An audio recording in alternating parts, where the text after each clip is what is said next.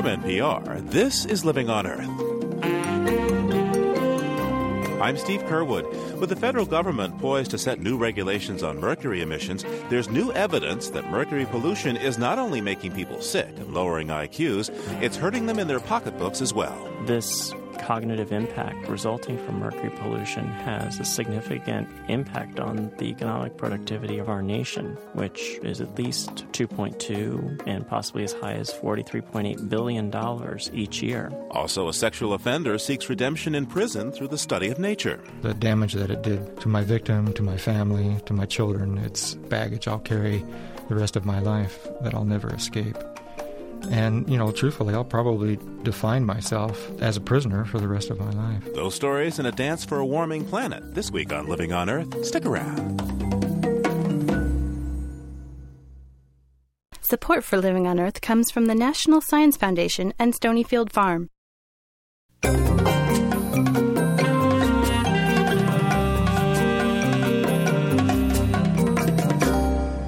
From the Jennifer and Ted Stanley Studios in Somerville, Massachusetts, this is Living on Earth. I'm Steve Curwood.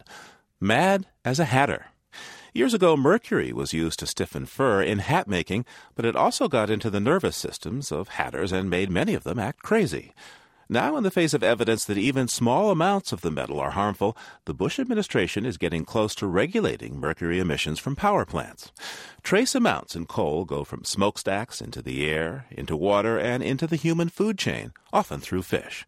Developing babies are especially vulnerable. A rule proposed by the Environmental Protection Agency would gradually reduce mercury pollution over the coming 10 to 15 years. A bill pending in Congress called Clear Skies would largely do the same. But critics say both measures come up short when it comes to adequately protecting the health of children. Living on Earth's Jeff Young reports. Researchers at the Mount Sinai Center for Children's Health and the Environment in New York City wanted to know more about what life will be like for children born to mothers who've accumulated mercury in their bodies. Their study, published in the journal Environmental Health Perspectives, found mercury impairs cognitive ability in 300 to 600,000 American children born each year. Study co-author and pediatrician Leonardo Tresandi says high mercury means lower IQ. These are children for whom their native intelligence is knocked down a bit and they're less sharp in school. The really smart are slightly duller and don't perform well in school. Tresandi's work is the first peer-reviewed medical study to measure the extent of IQ loss due to mercury. His study also looked beyond learning to earning, putting a price tag on the lost job opportunities that result from that lowered IQ.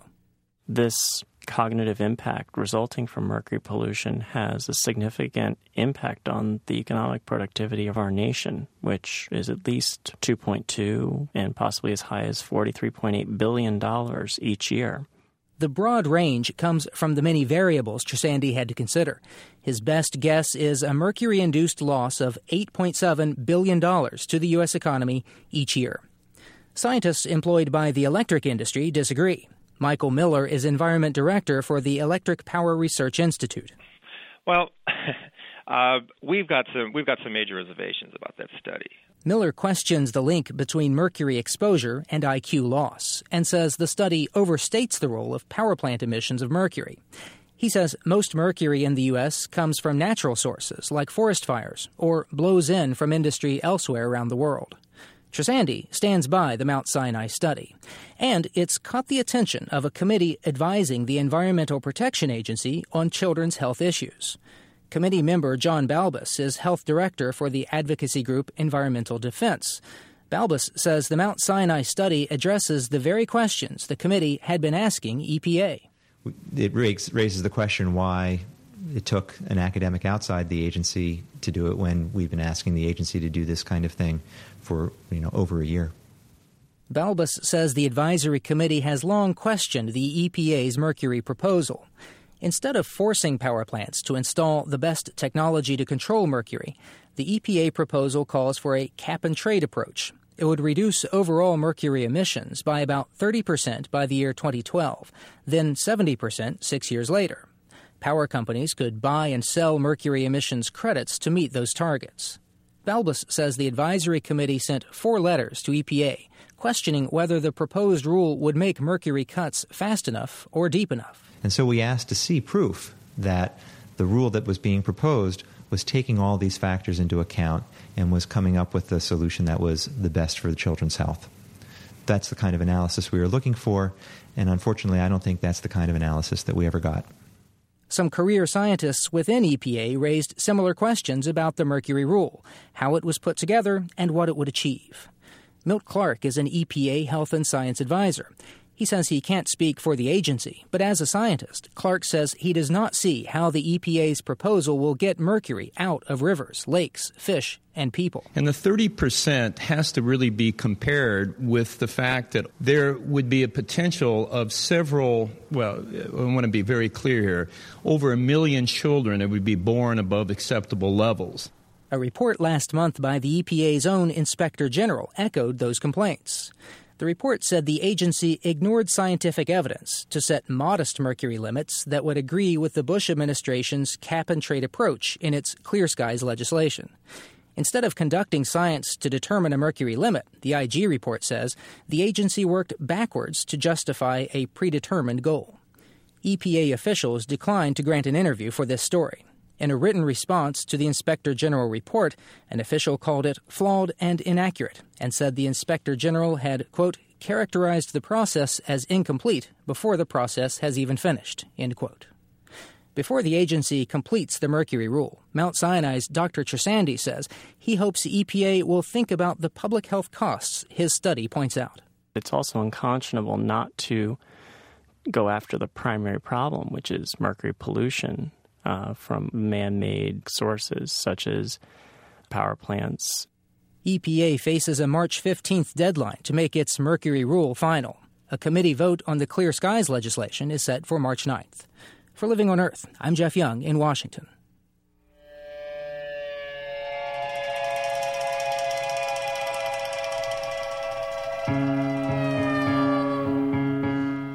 "30 years ago, it seemed that the magnificent bighorn sheep of the western mountains were headed for extinction. The bighorn is the most prized trophy of the 4 North American wild sheep species that hunters consider a grand slam. So the Foundation for North American Wild Sheep came up with a program to save the endangered animals by killing just a few of them.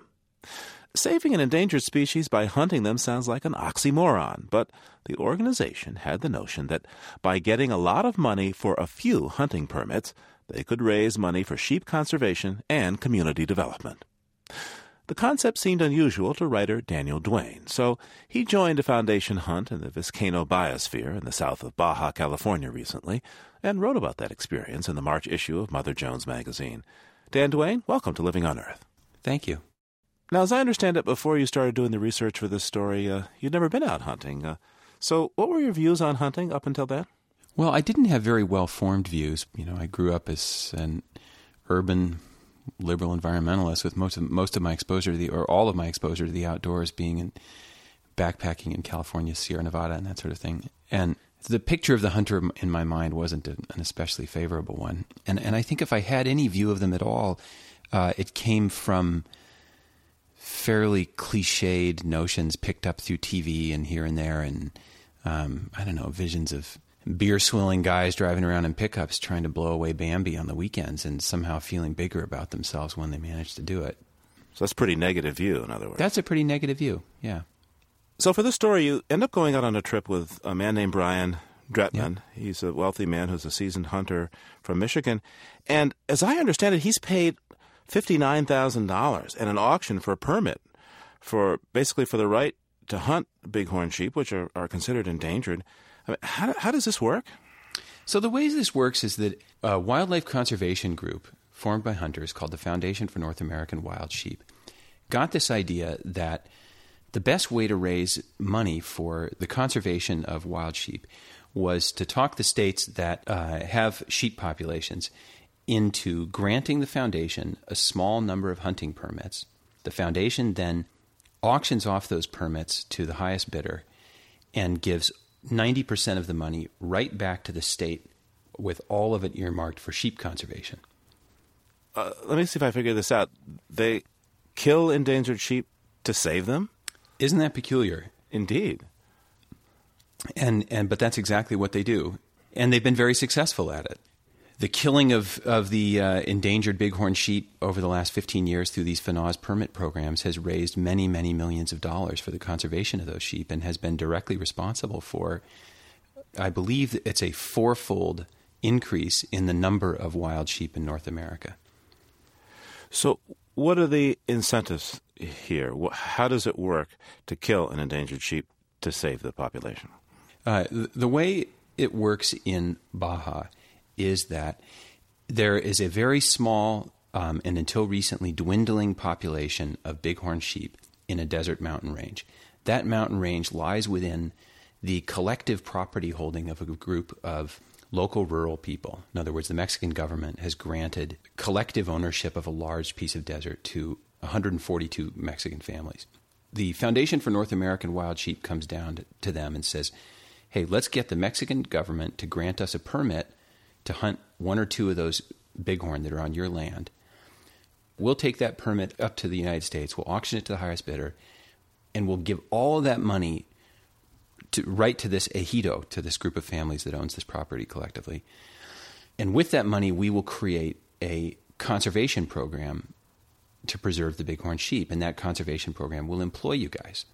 So a bunch of guys get jobs, and an economic incentive is created for all of these rural people to preserve both the bighorn sheep and the habitat on which they live. So tell me about the hunt itself. What happened? You get up in the morning and... Well, we get up before dawn. We load up our pack, have breakfast around a fire, load up our packs, and start up the mountain. The guides took us up sort of winding, snaking, very steep footpaths. At times we were scrambling on hands and feet. We gained a couple of thousand feet elevation to get to a ridge near the summit of the mountain that would allow us to look down into the canyon where the sheep were, moving as quietly as possible and whispering and being careful not to drop anything or brush any sticks. We crept up to the edge there and looked over and down at the sheep. It took a while for Ramon, the chief guide, to figure out exactly which ram he wanted Brian to shoot. What was he looking for? He was looking for the oldest ram and the ram with the largest rack of horns. And why is that good? That's good for hunters because hunters like big racks of horns, and it's good for conservation because the oldest ram in the group has presumably had plenty of opportunity to spread his genetic diversity through the herd. So Ramon eventually pointed to a particular ram down near a yucca tree. There was a lot of anxious whispering back and forth between Brian and Ramon to make sure that Brian knew exactly which ram Ramon had in mind. Once Brian was confident, he chambered a bullet in his rifle and settled his crosshairs on that ram and waited for the all clear. For a moment, there was a ewe, a female bighorn, standing directly behind the ram, so there was some concern that the bullet could go through the ram and kill the ewe as well. What would happen if he killed the wrong ram or the ewe? It would have put a real smear on the hunt. It would have been very upsetting for everybody involved. The ejidatarios are very committed to preserving their sheep. They place an enormous value on preserving their herd, and a killed female is a small catastrophe for them. What happens next is that finally that ewe moves. Ramon, the guide, hisses, listo, all clear, and there's a dead silence in the group for a beat, and then this tremendous concussion as Brian pulls the trigger and the rifle bucks. The sheep had all sort of bolted. They had no idea what had happened, but of course they'd heard this terrifying noise. And then came this groan, sort of, as Ramon was communicating that Brian had missed. Part of the problem had been that the rangefinder wasn't working when Brian took that shot, and he wasn't sure how far away the sheep was. After that first shot missed, suddenly the rangefinder started working again, and Brian got a clear view of his sheep. He got a clear read that it was 150 yards away. As he took the second shot, he did what I'm told a good hunter tries his best to do, which is to let out a long, steady exhale as he squeezes the trigger. This time, a cry went up among the guides that he had hit the target. And how did you feel? I was surprised to feel exhilarated by it. I had wondered what I would feel in that moment. I had really wondered in advance what I would feel watching a man shoot a bighorn ram. Growing up in California and spending time in the mountains of California, the bighorn had always loomed for me as the real sort of mystical inhabitants of the airy keeps of the high mountains. And I wondered if I was going to feel revolted or saddened or something like that. And I didn't at all. I felt exhilarated by it. I felt excited by the adventure of it. I felt privileged to be along with these local men and watching them ply their woodcraft, as you know, their tracking and all of that. Another thought I had was, please let me go this way. This guy was he was near the end of his expected lifespan anyway. He was in great health. He was eating from his favorite kind of bush. He was surrounded by all his descendants and family. And then the lights went out. So how do you think your views on hunting changed after this hunt? Ray Lee, the CEO and president of the Foundation for North American Wild Sheep, said to me that in defending hunting, he said to me that, look, this is the way people did it for tens of thousands of years. This is how people got food. And now we all get our food wrapped in cellophane at the supermarket.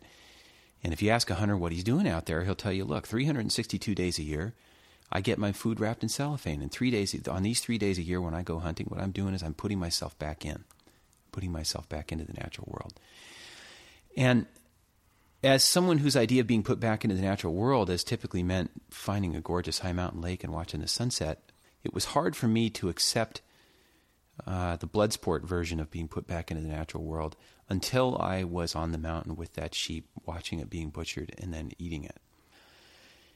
I felt privileged to be there, and I did feel that, at least in the one setting in which I participated, hunting really could be an extraordinary way to participate in the rhythms of life. How do you feel about going hunting again yourself? Well, I'm curious about it. I was so enthusiastic about this that Brian has invited me to go turkey hunting with him in Michigan this spring. And I'm really looking forward to it. I'm curious about it. I mean, again, I'm not sure what it's going to feel like because I'll be taking yet another step to actually pull the trigger. But I plan to have a big dinner party afterwards and, have roast wild turkey for a bunch of friends and learn some good recipes for stuffing, I guess. Daniel Duane is the author of the article Sacrificial Ram in the March-April issue of Mother Jones magazine. Thanks so much for taking this time with me today. Thanks for having me. And if you have an opinion about hunting in the name of conservation, we'd like to hear from you. Our telephone number is 1-800-218-9988. That's 800-218-9988. Or write to us at comments@loe.org. That's comments@loe.org.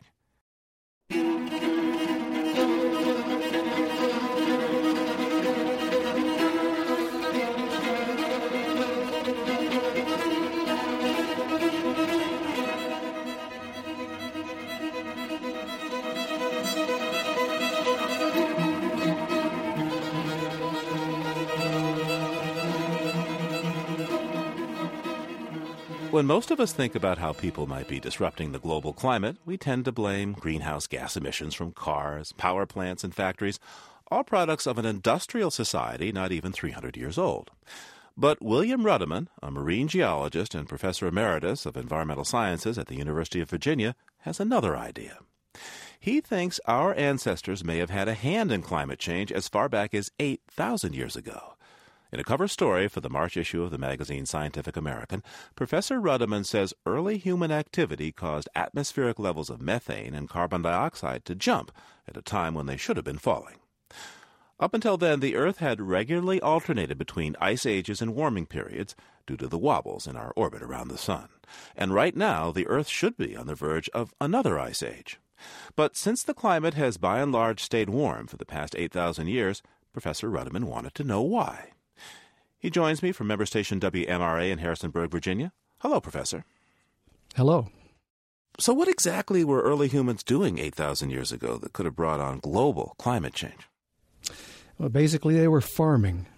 They were clearing forests across the southern tier of Eurasia in order to open up land so that the sun could get to the plants. Agriculture had been discovered in a couple of locations in the Middle East and in China 11,000 years ago, but it began to spread into forested areas around 8,000 years ago.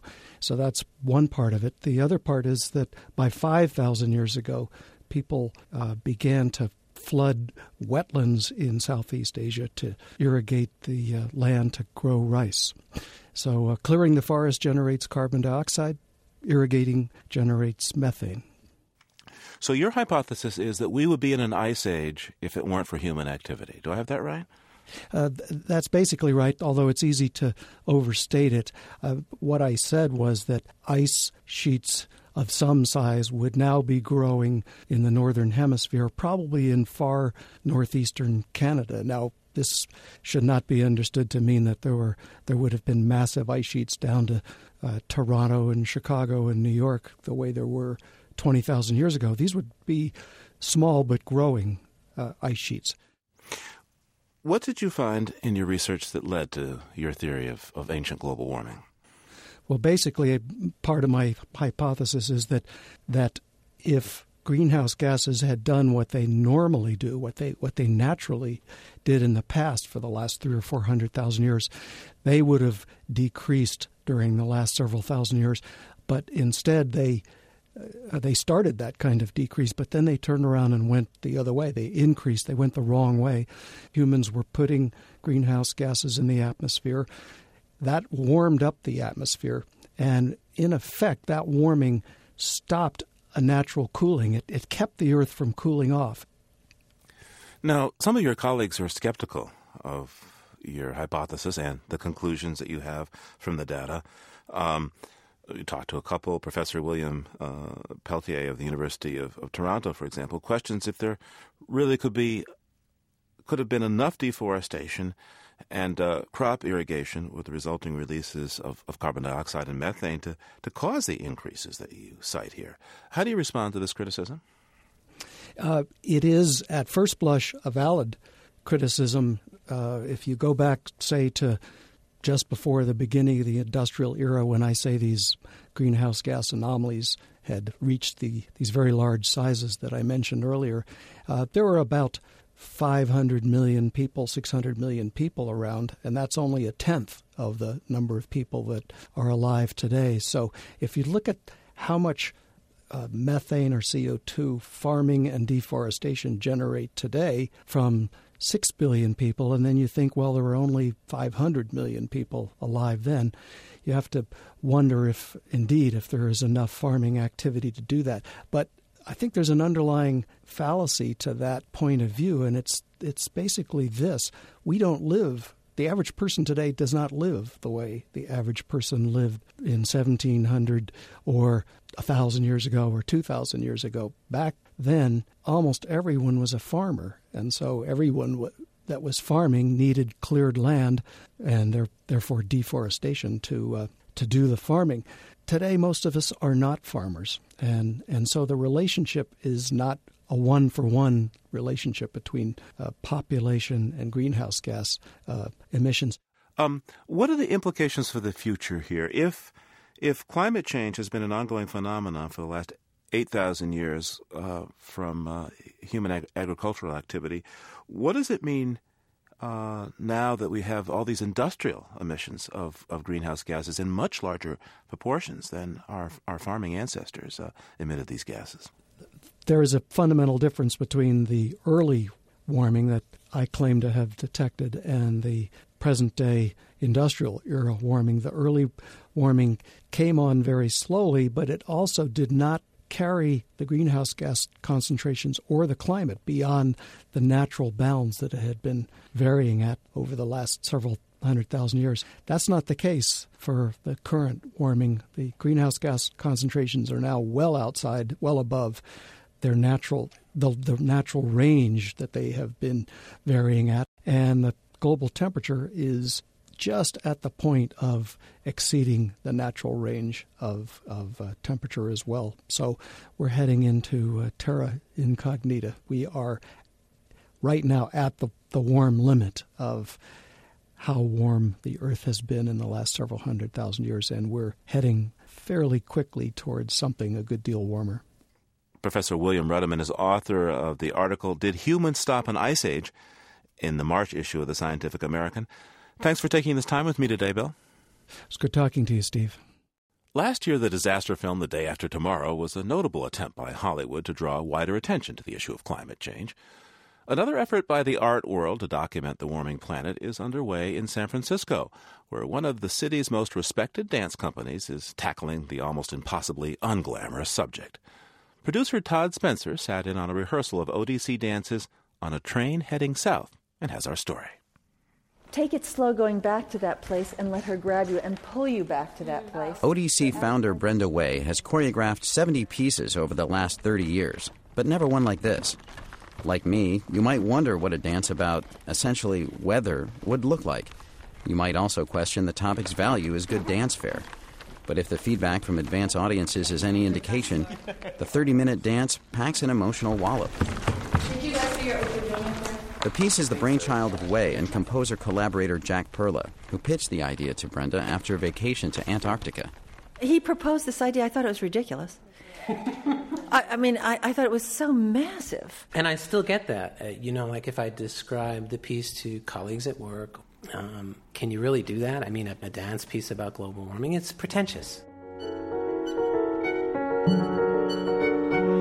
As it opens, we see the dancers as a picture of society engaged in what could be a fancy black tie party.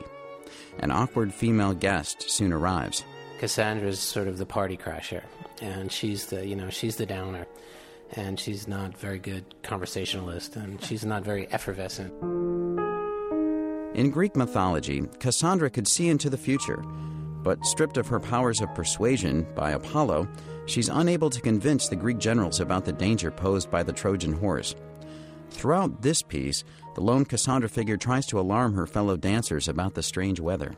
And as the evening wears on, the tension gets greater and greater. It starts innocent. It really becomes quite violent. Jack describes the arc of the story this way. Sky is falling. Ah, shut up. And then the sky falls. That's the arc of the story. All power plants to meet clean air standards. The piece is scored by Jack, who peppers his original music with snippets of media clips from politicians and samples of MTV-style hip-hop, and even a parody on a Britney Spears song, not coincidentally named Toxic. But it's when the choreography and the music are combined with a third element, the stage set, that a new emotional understanding of global warming is created with viewers. Hanging above the stage, suggesting a glacial world, are 12 giant blocks of ice. The pieces of ice are shaped in an arc, so they sort of remind you of being at one of the poles or being at the top of the world or the bottom of the world. But at the same time, they look like big ice cubes, and they almost look like they should be draining into a martini glass. With the ice cast iridescent in hot stage lights, the dancers' world literally melts around them. Yuki Fujimoto is a dancer. It was so beautiful until, of course, we started slipping in it. And then we ran the piece a couple of times. People fell, and I think Brenda was horrified. She might have been horrified, but Brenda fell in love with the set and its emotional impact. For me, the idea of a big chunk of ice melting on the stage and a group of brilliant dancers with gorgeous bodies ignoring it seemed to me such a perfect metaphor for our social non-response to the condition that's really all I was thinking about. In a moment that elicited audible gasps from a preview audience, the dancers form an elegant human glacier that sinks and contracts in jerky tremors, personifying our intrinsic connection to the fate of the ice caps. I was reading all of these descriptions of what was happening to the glaciers and so on, and I felt there was a profound analogy between what was happening to the glaciers and what's happening to our social order. The collapse of both. One is actually collapsing because of the other. Toward the dance's conclusion, there's a battle between Cassandra and a solo male dancer, where she's physically dominated, partially smothered, and left in emotional shambles. Then, as she predicted, the worst happens. The final scene is a flood scenario. Upstage, a shattered Cassandra sits, making circles in the water with her finger, as two male dancers come to terms with the devastation behind her. One props the other up in consolation and wills him to continue on, to adjust to the new reality. What the dance form can do is touch a place emotionally that you didn't even know you were sensitive to. And I hope we do that. For Living on Earth, I'm Todd Spencer.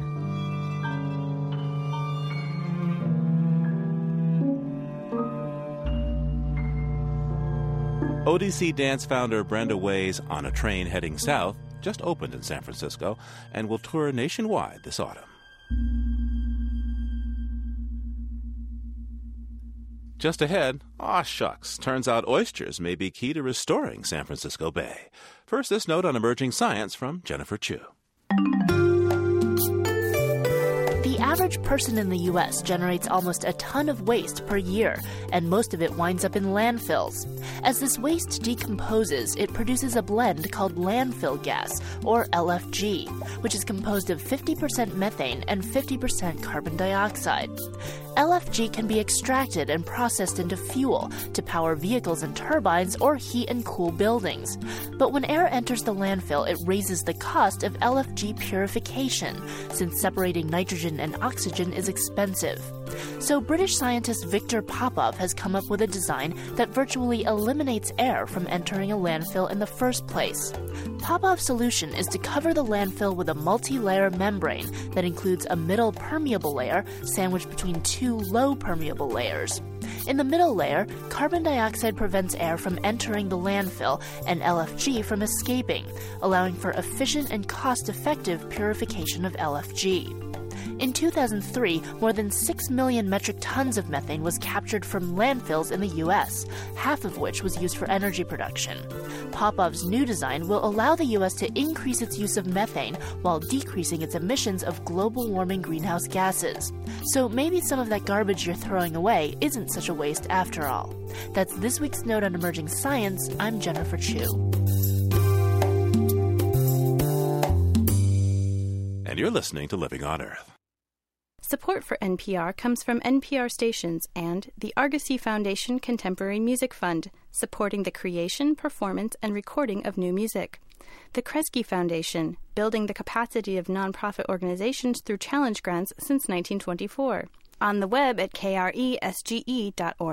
The Annenberg Fund for Excellence in Communications and Education, and the W.K. Kellogg Foundation, From Vision to Innovative Impact, 75 Years of Philanthropy.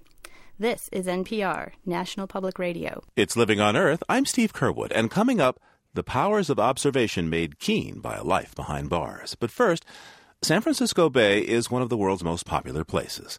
But that popularity has come with a cost. Gold mining runoff, dredging, and development have killed many native species that once thrived in the bay. Now an ambitious plan is underway to restore it to its natural state. And one critical step is to bring back a tiny native shellfish. Andrea Kissick has more.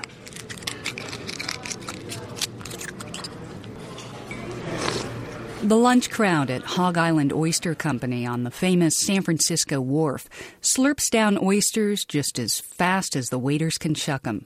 But these oysters didn't come from the bay, just a few feet away.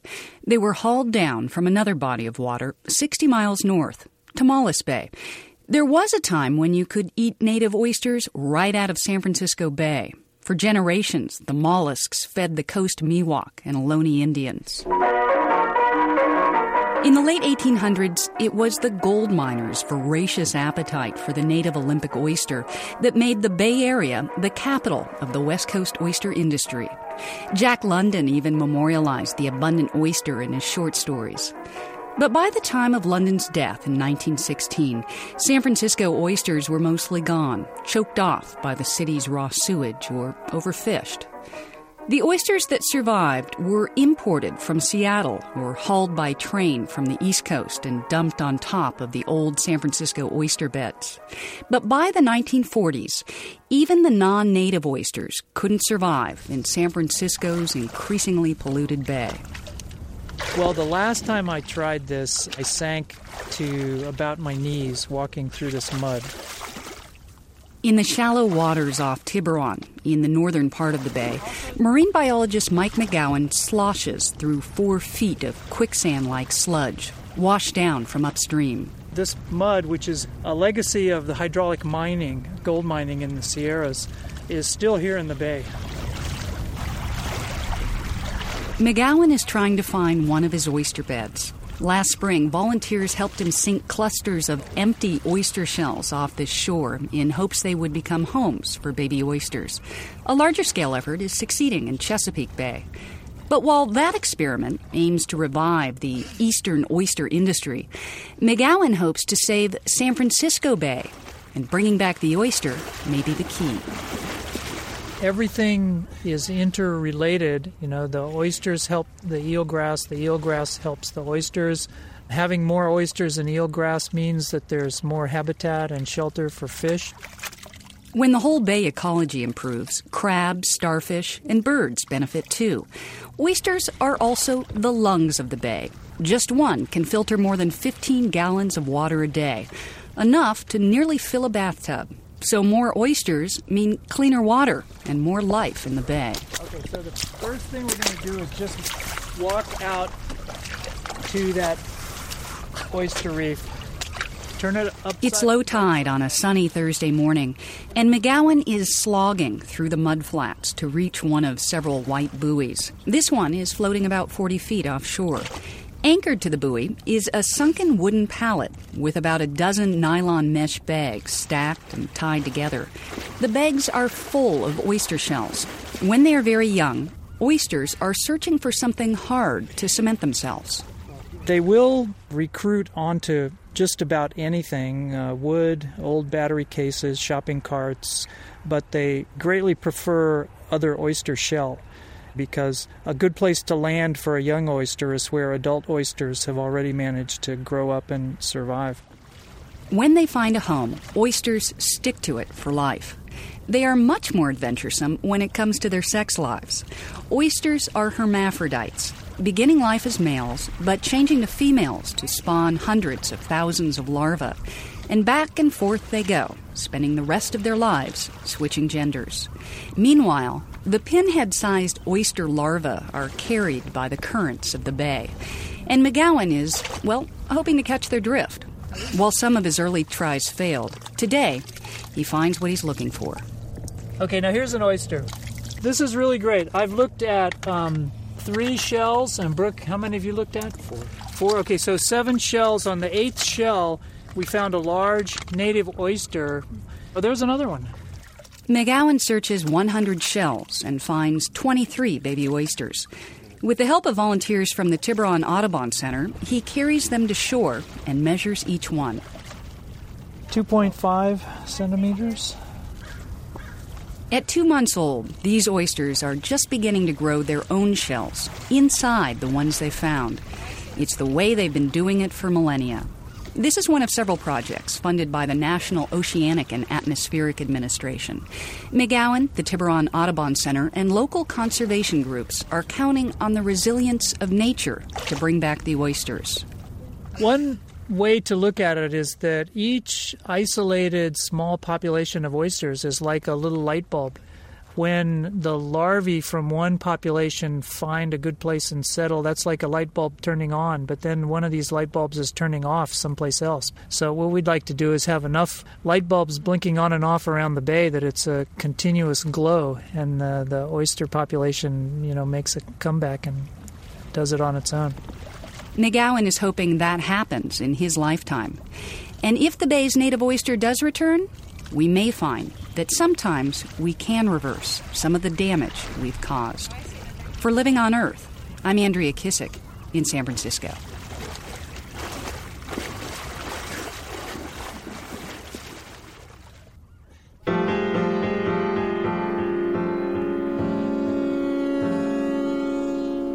Ken Lamberton spent much of his early career teaching others about the Arizona desert. As a biology instructor and YMCA camp counselor, he led students through caves, canyons, and desert plateaus, always on the lookout for rare animals and artifacts. But at the age of 27, he had to give it all up. Ken Lamberton is now a published nature writer, but it wasn't the open desert where he honed his craft. It was in prison. Mr. Lamberton served 12 years for child molestation, and while incarcerated, he wrote a collection of nature writings, now published, called Beyond Desert Walls, Essays from Prison. Many of them are attempts to make peace with his family and his crime that began with an obsession with a 14-year-old girl who worked at his summer camp. You think of most camps as being in the pines with lakes and rivers and canoeing. This is a desert camp, and it's centered mostly around horseback riding and some other desert-type activities, campcraft skills, hiking. It's not low desert, as we have here in Tucson. It's a little bit higher grassland desert. And so it's about 10 degrees cooler than Tucson would normally be in the summertime. So there's outdoor activities don't become an issue because of the heat. And at this camp, you met your wife. What was that summer that you first met your wife? What was that like? Well, that was my second summer working at this camp. And camp it's a whole different thing. Your inhibitions are well, there aren't any, I guess. It's a very magical place. And when Karen walked into my life, I noticed her immediately, and I knew I wanted to be with her. And we hit it off right away. She was in helping direct the same program that I was working in. And camp is just one of those places where everything is just laid bare. I mean, you do your laundry together. And so our relationship developed, and we spent many nights, sleepless nights, under the stars. Unfortunately, where this leads is when my victim arrived, I began repeating the same thing, and so I've destroyed a lot of precious memories that my wife had by bringing somebody else into the situation, into our camp. What happened? The girl whom you victimized sexually, she comes to camp, the summer of 1986? Right.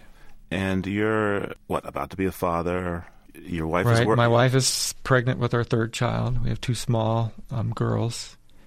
And we're all there. We moved to the camp after the school year. So there was already a relationship that was developing, and it just took off when she came to camp. So the relationship grew into this obsession, and I saw no way out of it except running away with her. And that's what we did. Before the camp season ended in August, we decided to run away together. Lasted 2 weeks. And she was how old, and you were how old? She was 14. I was 26, 27. What do you tell people in those circumstances? How do you explain your feelings about what happened in the past? Well, people ask me all the time, what were you thinking? And the best answer I can give them is that I just wasn't. I was fueled on my emotions, and my mind was not engaged at all. So I'm not trying to absolve myself of any responsibility. I feel completely responsible for my actions during that time, and I regret it deeply. I mean, the damage that it did to my victim, to my family, to my children, it's baggage I'll carry the rest of my life that I'll never escape. And, truthfully, I'll probably define myself as a prisoner for the rest of my life. Now, as someone who was convicted as a sex offender, I understand that there's a certain hierarchy among inmates, and that you even write that sex offenders are at the very bottom of that ladder. But they are. During your time in prison, you were recruited to teach science and nature to your fellow inmates. How do you think this made you fit in within the prison community with the label of sex offender yourself? Well, first of all, I was in a facility that was largely sex offenders, probably 60%. But there were others that were not, and sometimes there would be trouble with them, but not very often. But I think because I decided to teach in education, to share my knowledge and my skills, that I was respected by these men. And in this case, helping them gain their GEDs. What sort of lessons did you offer them? Well, I had this enormous science background, so the first thing I did was develop a science program that involved a lot of activities. The yard we were on was what they call an open yard, which means that the inmates can travel from their cells to and from classes and the dining facilities. And so I tried to develop activities where it would take us kind of outside the classroom. And I used what resources I had, insects that I'd find on the yard, or a bat, that would cling to the roof from the night before. I'd catch in like a jar so we could examine it, look at the structure of its wing, and then take it outside and release it. I developed some astronomy programs because we did have some evening classes, and one of the things that I was really connected to in prison was seeing stars. I was glad for that, seeing the sky, seeing the stars at night, seeing Orion in the wintertime swing overhead. In any sense, did being in prison give you an advantage as a nature writer? Yeah, it really forced me to focus. I think it's Kathleen Norris. She knows something about the cloistered life. She wrote a book about it. She talks about the being forced inward by the spareness that is outward. And that's what it did for me. It really taught me to pay attention to details. There's not much in that environment. And so you become attuned to everything that moves, every little trespass that comes through the fences, through the razor wire, even if it's an insect or a bird or a weed that comes up through the cracks in a section of concrete. And you rejoice in those. I mean, it's nature. I found a wilderness inside of prison, and it was right there before my eyes. So this is a long time you're there. 12 years? 12 years, yeah. What was it like returning to your family? You had now, unlike probably most prisoners, you had this group of people that were very anxiously awaiting your return. Yeah, well, most families of inmates are gone within the first 2 years. Mine stayed with me for 12. And so I had a place to go. I had that family support. My wife said a few months before I went to prison that my children would always be my children. There was nothing I could do to escape that. And that she would always be my wife. And boy, talk about a confrontation. All I wanted was out. I was still, during those that foggy time between my arrest and when I actually went to prison, I was still wanting to continue the relationship. And my wife was really in my face about it. And it was the birth of my daughter, Melissa, where I finally made the decision that I was wrong and that I needed to come back to my family. And without violating her privacy, what's happened to your victim? Did your victim testify at the trial? Yes. By this time, she had realized, I guess, pretty much what I did, that I had made a horrible mistake. And she thought I should go to prison.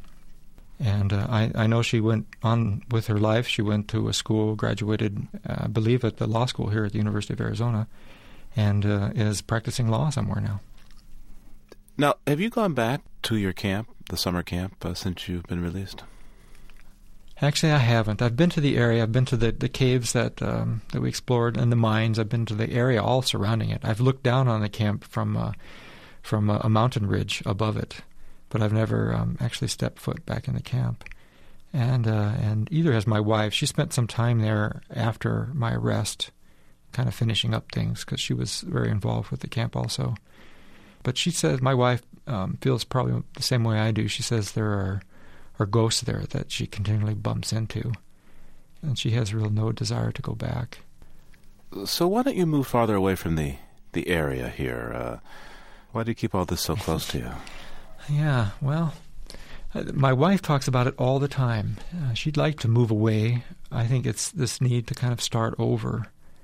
But, the thing is that our friends, our church, our family, they're all here, and they know, and there's they know about me and the crime and the long incarceration, what my family went through, and there's some comfort and security in that.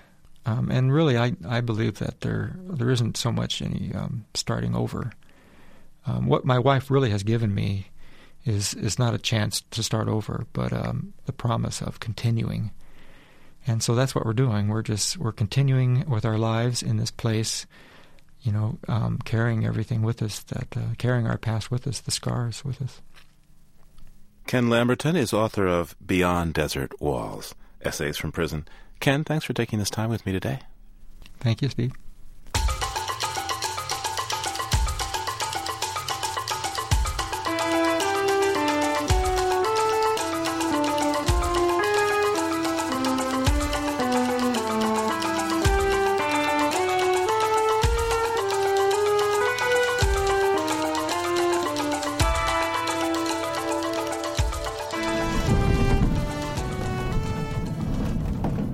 We take you now to the desert, where it's not that unusual to find things lying around abandoned, things in the middle of nowhere that leave you wondering how they got there in the first place.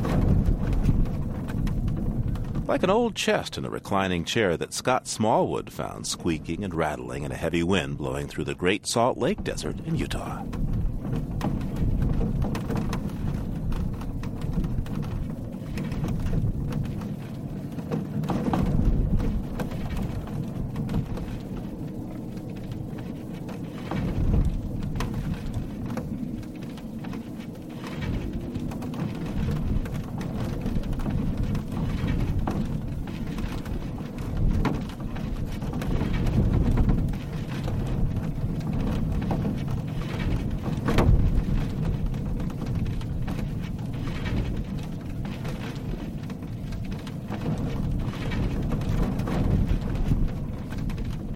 Living on Earth is produced by the World Media Foundation. Our crew includes Chris Ballman, Jennifer Chu, Steve Gregory, and Ingrid Lobet, with help from Christopher Bullock and Kelly Cronin. Our interns are Katie Oliveri and Katie Zemsev. Our technical director is Paul Wabreck. Allison Dean composed our themes. You can find us at livingonearth.org. I'm Steve Curwood. Thanks for listening. Funding for Living on Earth comes from the National Science Foundation, supporting coverage of emerging science, and Stonyfield Farm, organic yogurt, smoothies, and cultured soy. 10% of profits are donated to efforts that help protect and restore the earth. Details at stonyfield.com. Support also comes from NPR member stations and the Ford Foundation for reporting on U.S. environment and development issues and the Wellborn Ecology Fund. This is NPR, National Public Radio.